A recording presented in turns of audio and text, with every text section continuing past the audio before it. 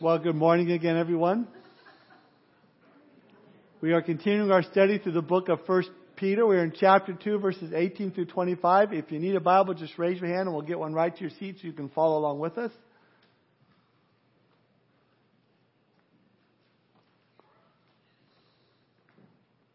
First Peter chapter 2, verses 18 to 25 this morning.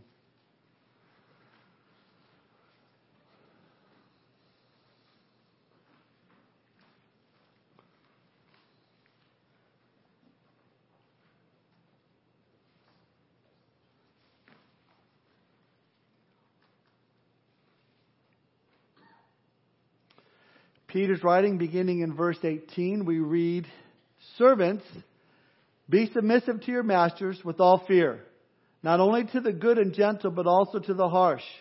For this is commendable, if because of conscience towards God, one endures grief, suffering wrongfully.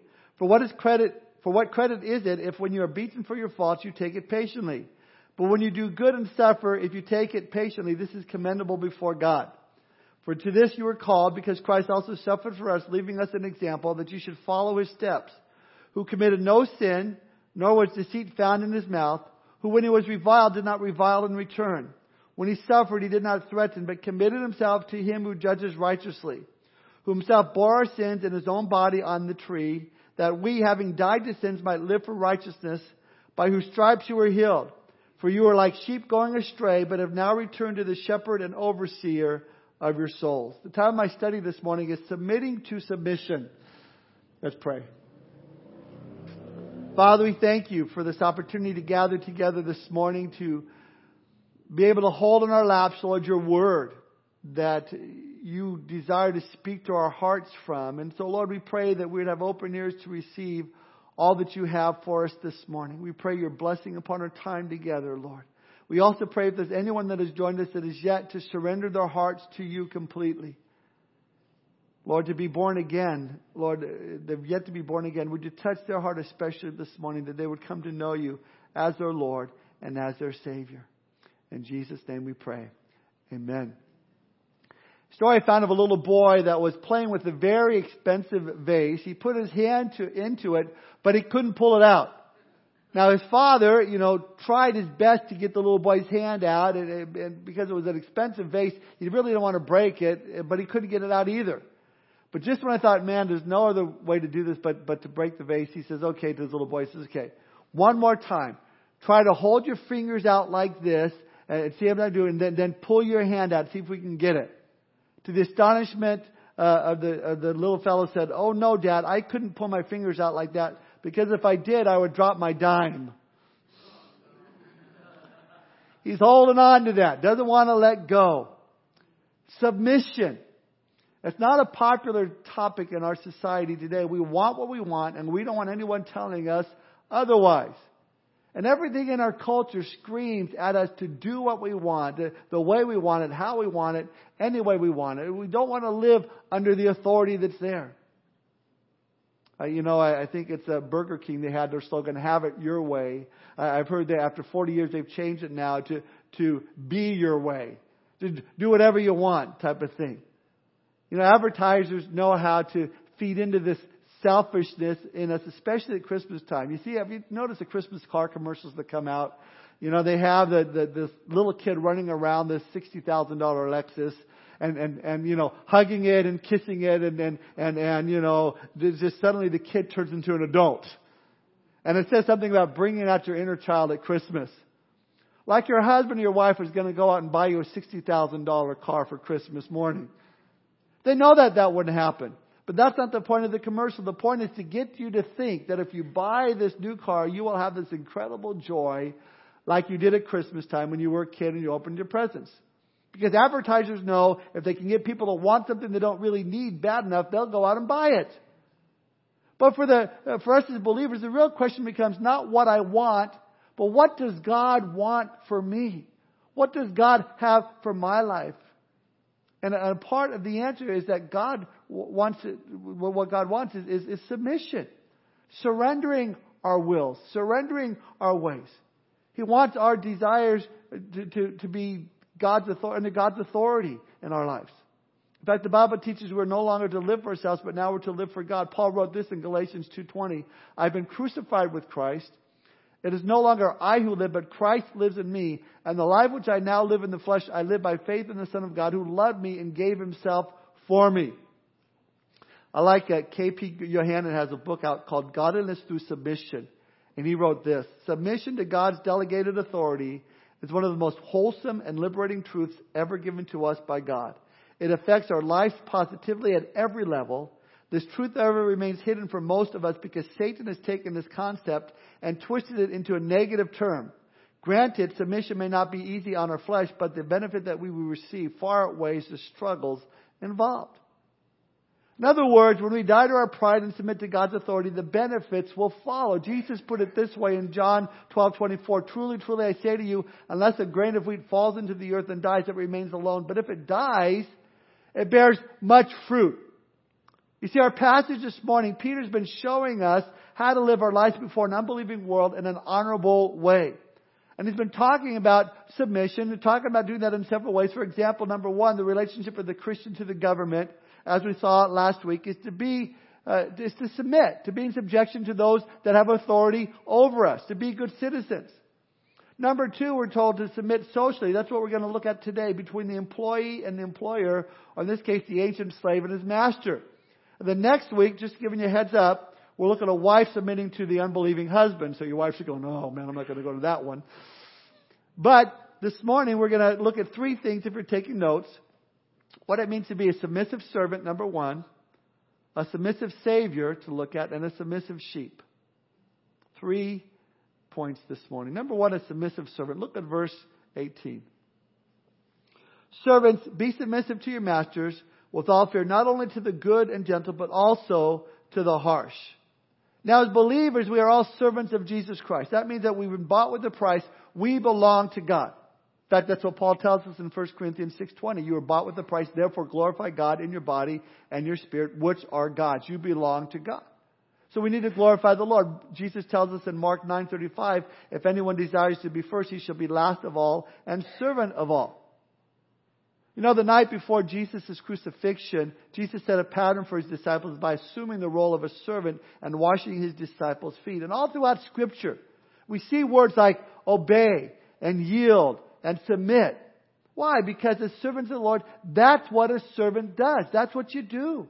The Lord desires us to adopt the attitude of humility and submission. Peter says in verse 18, servants, be submissive. Now we know that this word servant actually means translated slaves. Now let me say right off the bat that there's nothing good about slavery whatsoever.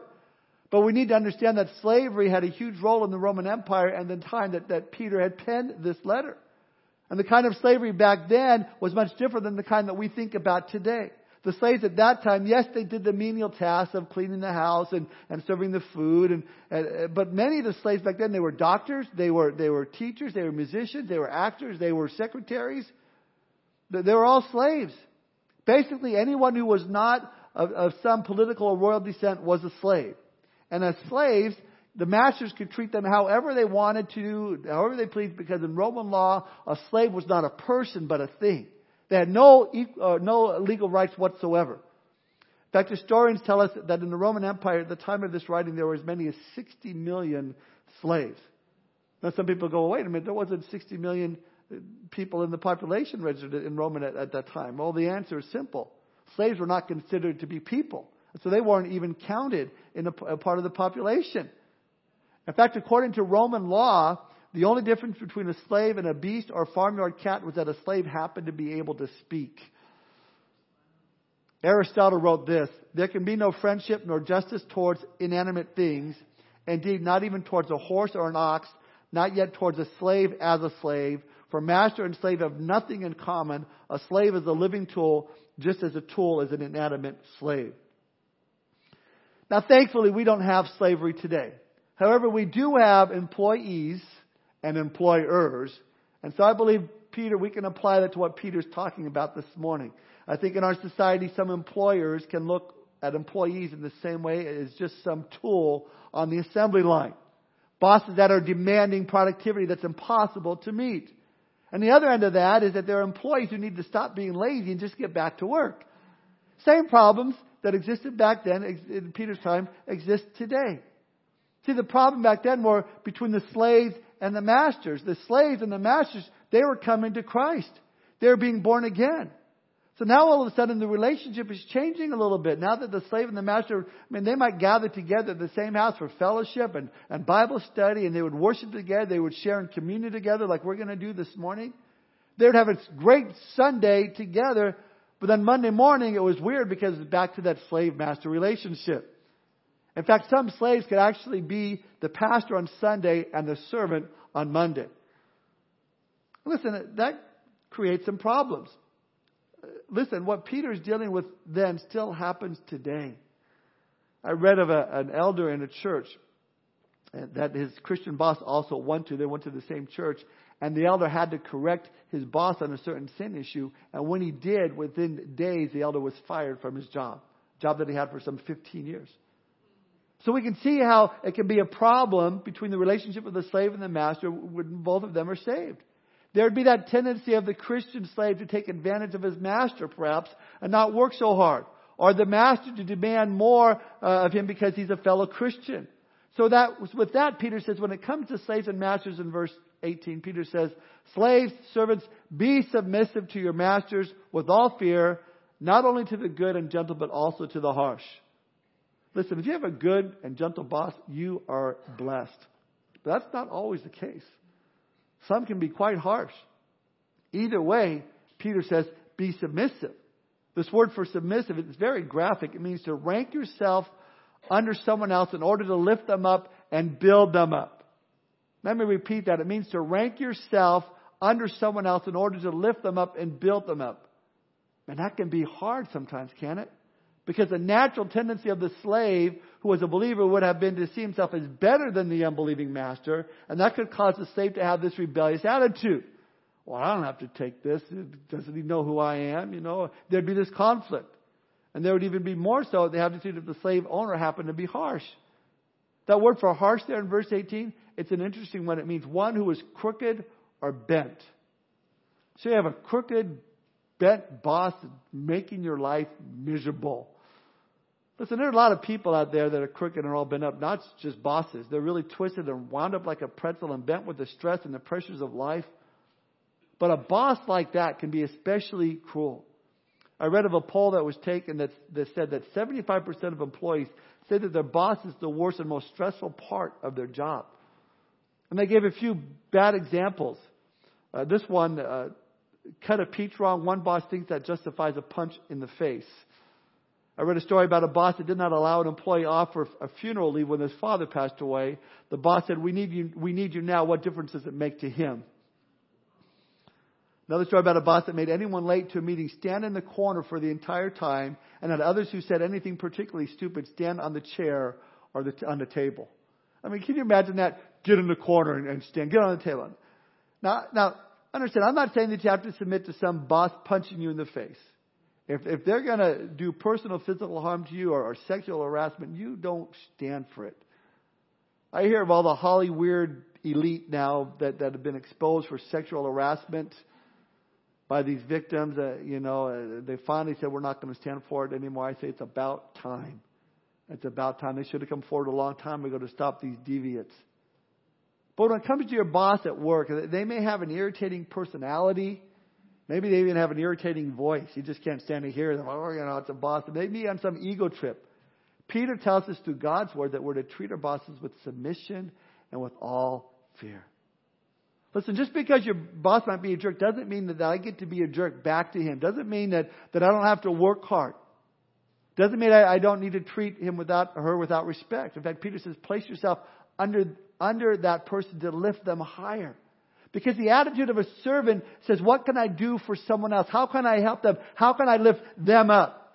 In other words, you're to be to submission to them, to him or her, as long as he or she is not asking you to do, which is do something that is clearly unscriptural or is clearly sin. Because that word for submission here has the idea of freedom of choice. It's subjecting yourself. It's something you do voluntarily. Not because you feel like your boss is a great person, because you think you'll get a promotion. If you do it because of your testimony. You do it because of your love for Jesus Christ. You want to have a good testimony. You want to be a good example. I've known Christian employers who would not hire a Christian because they've had too many bad experiences. Oh, these Christians, they talk instead of work, or they're always late and they give some excuse. Well, I was sharing with someone, or I had to read my Bible and God did something. No. See, we can actually be a bad witness at work in the things that we do. But the reality is, when a person is truly born again, their Christianity should produce a new attitude towards work, whether their boss is a Christian or not. Paul said it well in Colossians 3:17. Whatever you do, in word or deed, do all of it in the name of the Lord Jesus, giving thanks to God the Father through Him. Paul said in 1 Corinthians 10:31, whether you eat or drink, whatever you do, do all to the glory of God. So we're to do this for the glory of God. We're to be submissive servants. Why? Look at verse 19 and 20.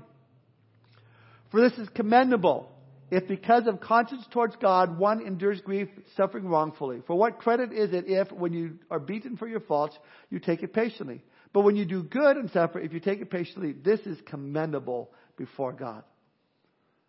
I read of a story about a woman's husband who had been slipping in and out of a coma for several months, yet she stayed by his bedside every single day. One day, when he came to, he motioned for her to come near her. As she sat by him, he whispered, eyes full of tears, you know what? You've been with me all through the bad times. When I got fired, you were there to support me. When my business failed, you were there. When we lost the house, you stayed right there. When my health started failing, you were still by my side. You know what? What, dear? She gently asked, smiling as her heart began to fill with warmth. He says to her, I think you're bad luck.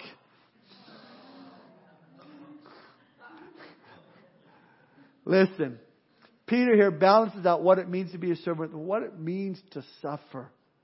Granted, just because we've given our life to Jesus Christ, that doesn't mean that there'll be no more suffering, no more pain in this life. Definitely, in the next life, there's going to be no more suffering, no more pain, no more tears, because Jesus promised it. But Peter says when you work in submission to your master or your boss, even though it causes you much grief and suffering, Peter says in verse 20, if you endure in this, it's commendable before God. That word commendable means to find favor, or it's acceptable to God. God looks on you in a favorable way when you're harassed, mistreated, but you handle your words and your actions with grace and respect. God's going to give you more grace than to keep going when you under this pressure.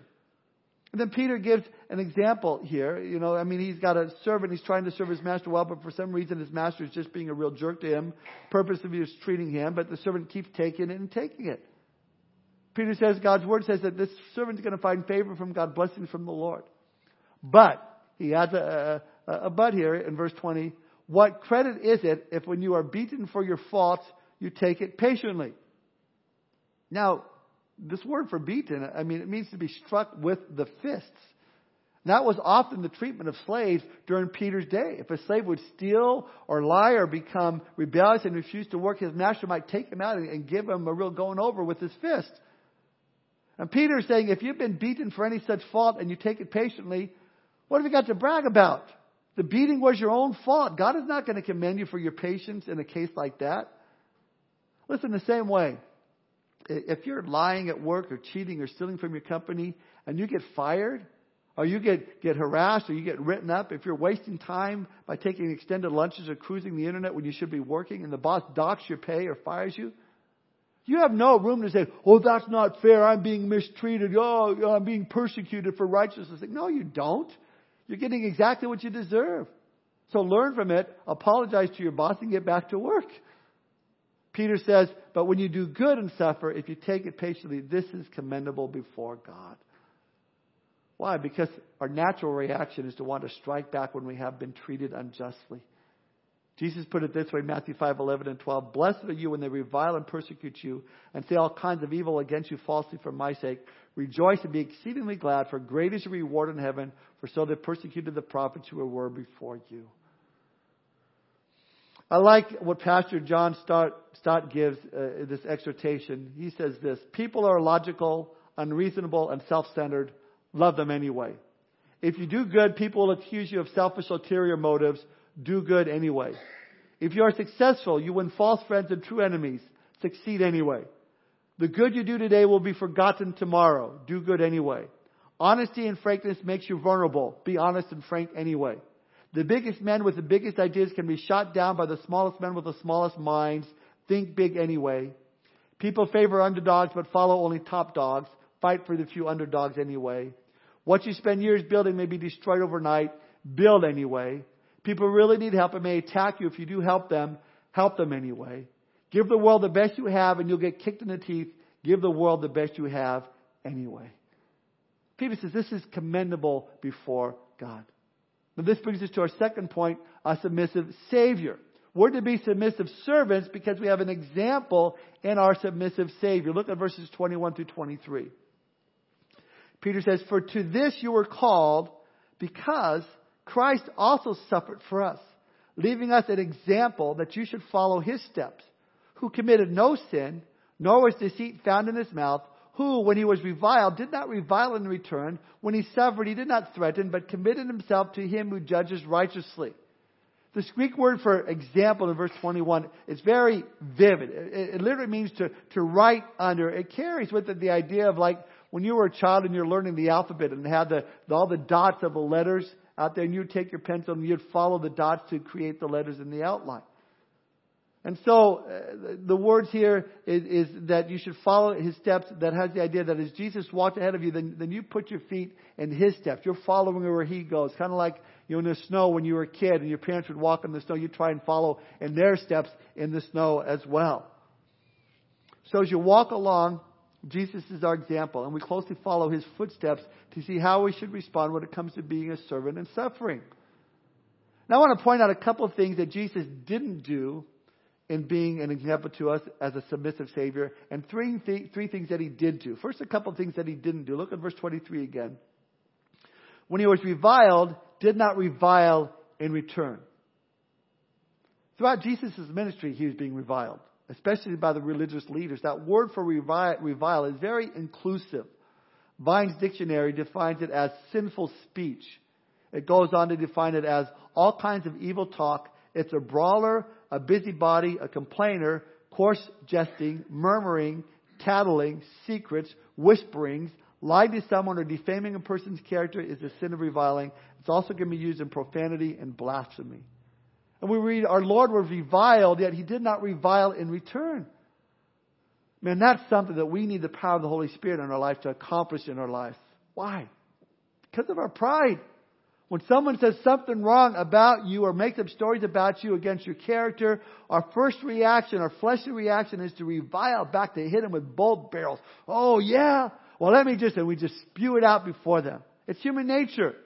It's human nature that has to be restrained and brought in and say no to that because it's our old human nature that wants to fight back. True story. I read that a man created a product called Revenge, selling it for $3.99. He was just sick and tired of smokers blowing secondhand smoke into his face. He decided, I'm going to create a little aerosol pocket-sized can called Revenge that gives smokers a dose of their own medicine, bad air. This foul-smelling disinfectant irritates their nose and their eyes, and he carries it with him, sells it, called Revenge. The sad thing is some of you guys are writing that down. You're going to Google it when we get out of service. Revenge, that's it. Listen, that was a lesson Peter, the author of this letter, had to learn. Remember when he walked up to Jesus and said, Lord, how many times shall my brother sin against me and I forgive him? Up to 7 times? And Peter thought he was really going for it, man. 7 times, not just 1 or 2, 7 times. I mean, he's thinking he was generous. I mean, could you imagine? Say, I come down from up here and I punch one of you guys in the face and say, I'm sorry, and I'm just a crazy thing. You say, would you forgive me? You might the first time. Then I turn around and do it again the second time. Would you, I'm sorry, I don't know what's come over me. Well, you're nuts. That's what's come over you. Would you forgive maybe the second time? But if I did that 3, 4, 5, 6, 7 times, I think you'd have a hard time. So when Peter says 7 times, he's feeling pretty good about himself. And then Jesus says, no, not 7 times, but 70 times 7. Now that's not to be an exact count. That's not, 490 times and 491, then you're going to get it. No. Peter's question was the issue. How many times do I let things happen and forgive before I start fighting back? Listen, forgiveness is easy to preach on. It's easy to listen to in a sermon, but trying to live it out on the street, that's the difficulty. Author Frederick Buechner put it this way.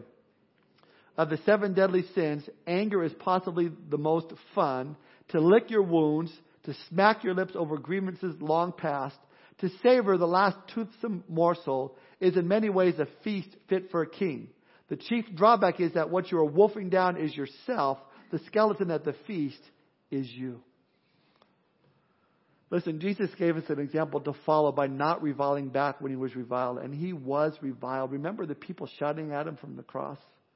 Oh, he saved himself. Why doesn't he save others? Why doesn't he save himself? If you're really the Son of God, come down from that cross. I think if you or I were put in that situation, I would say, I'll come down from the cross and you're going to be up there right away. And we'll just make the switch like that. But Jesus gave us that example of submission, willingly going to the cross. And let me say, willingly staying there on the cross. It's been said that our sin put Jesus on the cross, but it was his love for us that kept him there. Look at the second thing that Jesus didn't do in verse 23. When he suffered, he did not threaten. Oh, we don't do that, do we? When we suffer, we want to threaten. If you don't stop doing this, then I will. And you can fill in the blanks. If you don't stop talking to me that way, then I'm going to leave you. I want a divorce. If you don't stop treating me this way, then I'm going to sue you. Jesus didn't do that. Now, what did Jesus do? 3 things. First, Jesus in verse 22, it says, committed no sin, nor was deceit found in his mouth. So first of all, we know Jesus was sinless. When our Lord Jesus Christ was on this earth, he suffered 2 kinds of suffering. He suffered as a human being down here when he became a man, suffering for righteousness' sake. But he also suffered the sins of the world placed upon him because he was sinless. 2 Corinthians 5:21, for he made him who knew no sin to be sin for us, that we might become the righteousness of God in him. Now his suffering for the sins of the world is not an example for us to follow, but it's our redemption. It's something we believe, it's something we accept, but we can by no means imitate it. Jesus is the only one who never ever committed any sin. But with that said, when it comes to being reviled or when we suffer for doing good, we're not to sin by reviling back or let deceit be in our mouths through threats. We're to do the right thing. What's the right thing? Don't sin. Don't give in to your flesh. But more than that, the second thing we can do that Jesus did is in verse 23. Number 2, he committed himself to him who judges righteously. In other words, he placed the whole situation, his whole cause, his whole interest into the hands of his Father.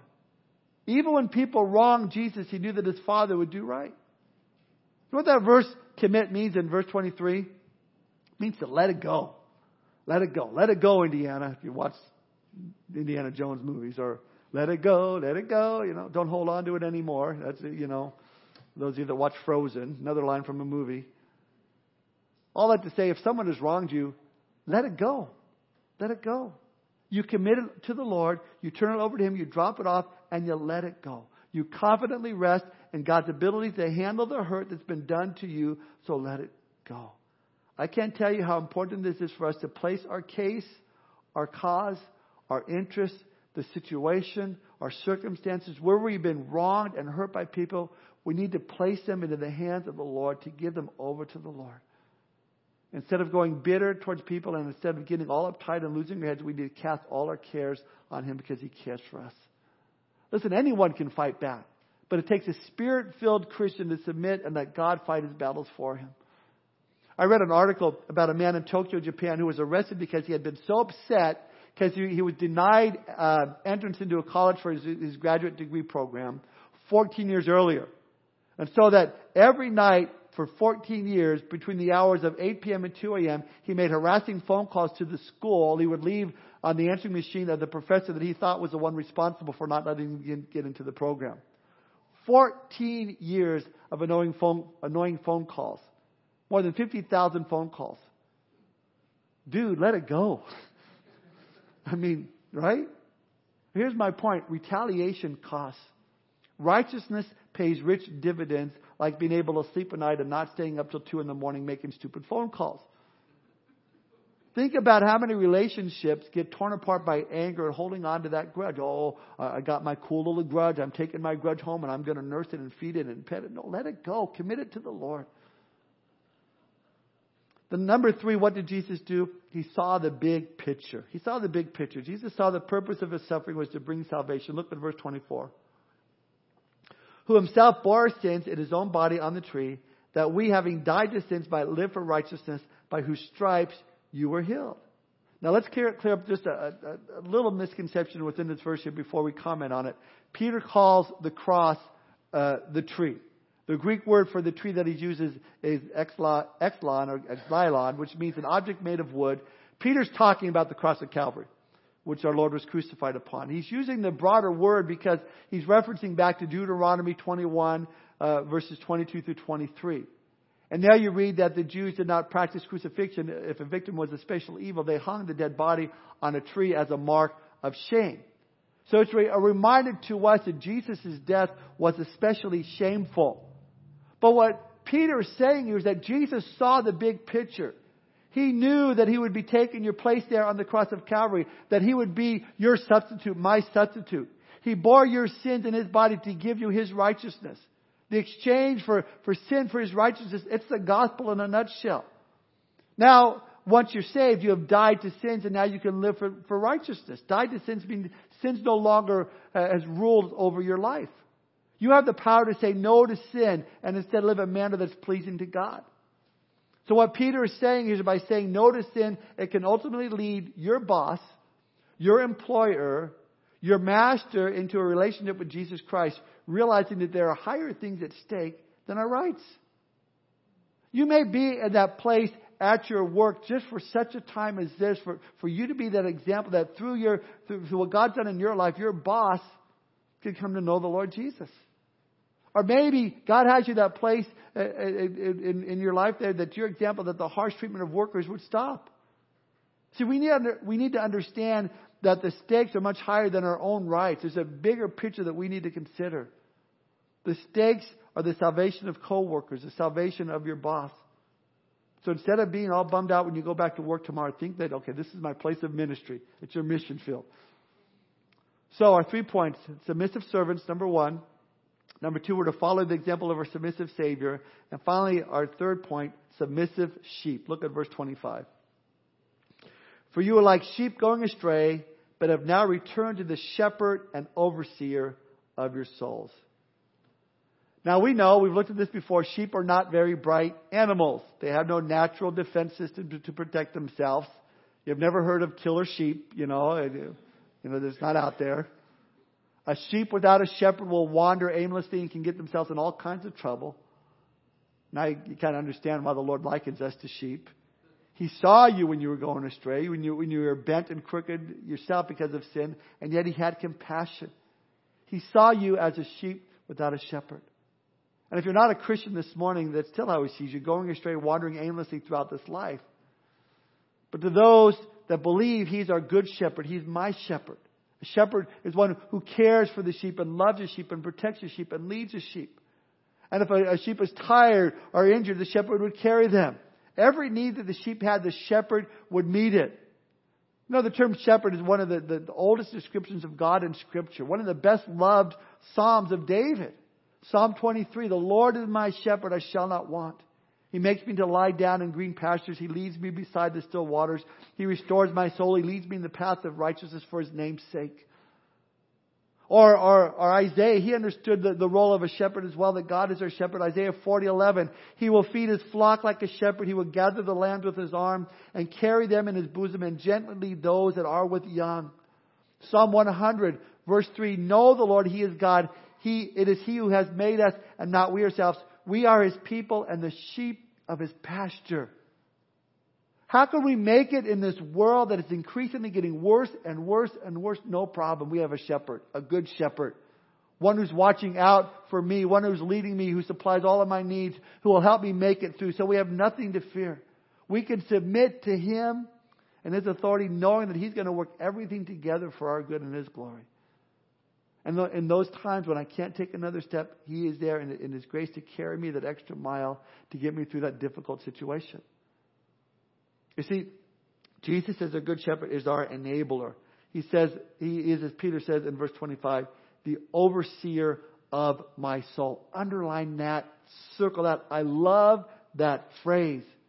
Something beautiful about that, the phrase overseer of our souls. It implies that the soul is in the special care of the Savior.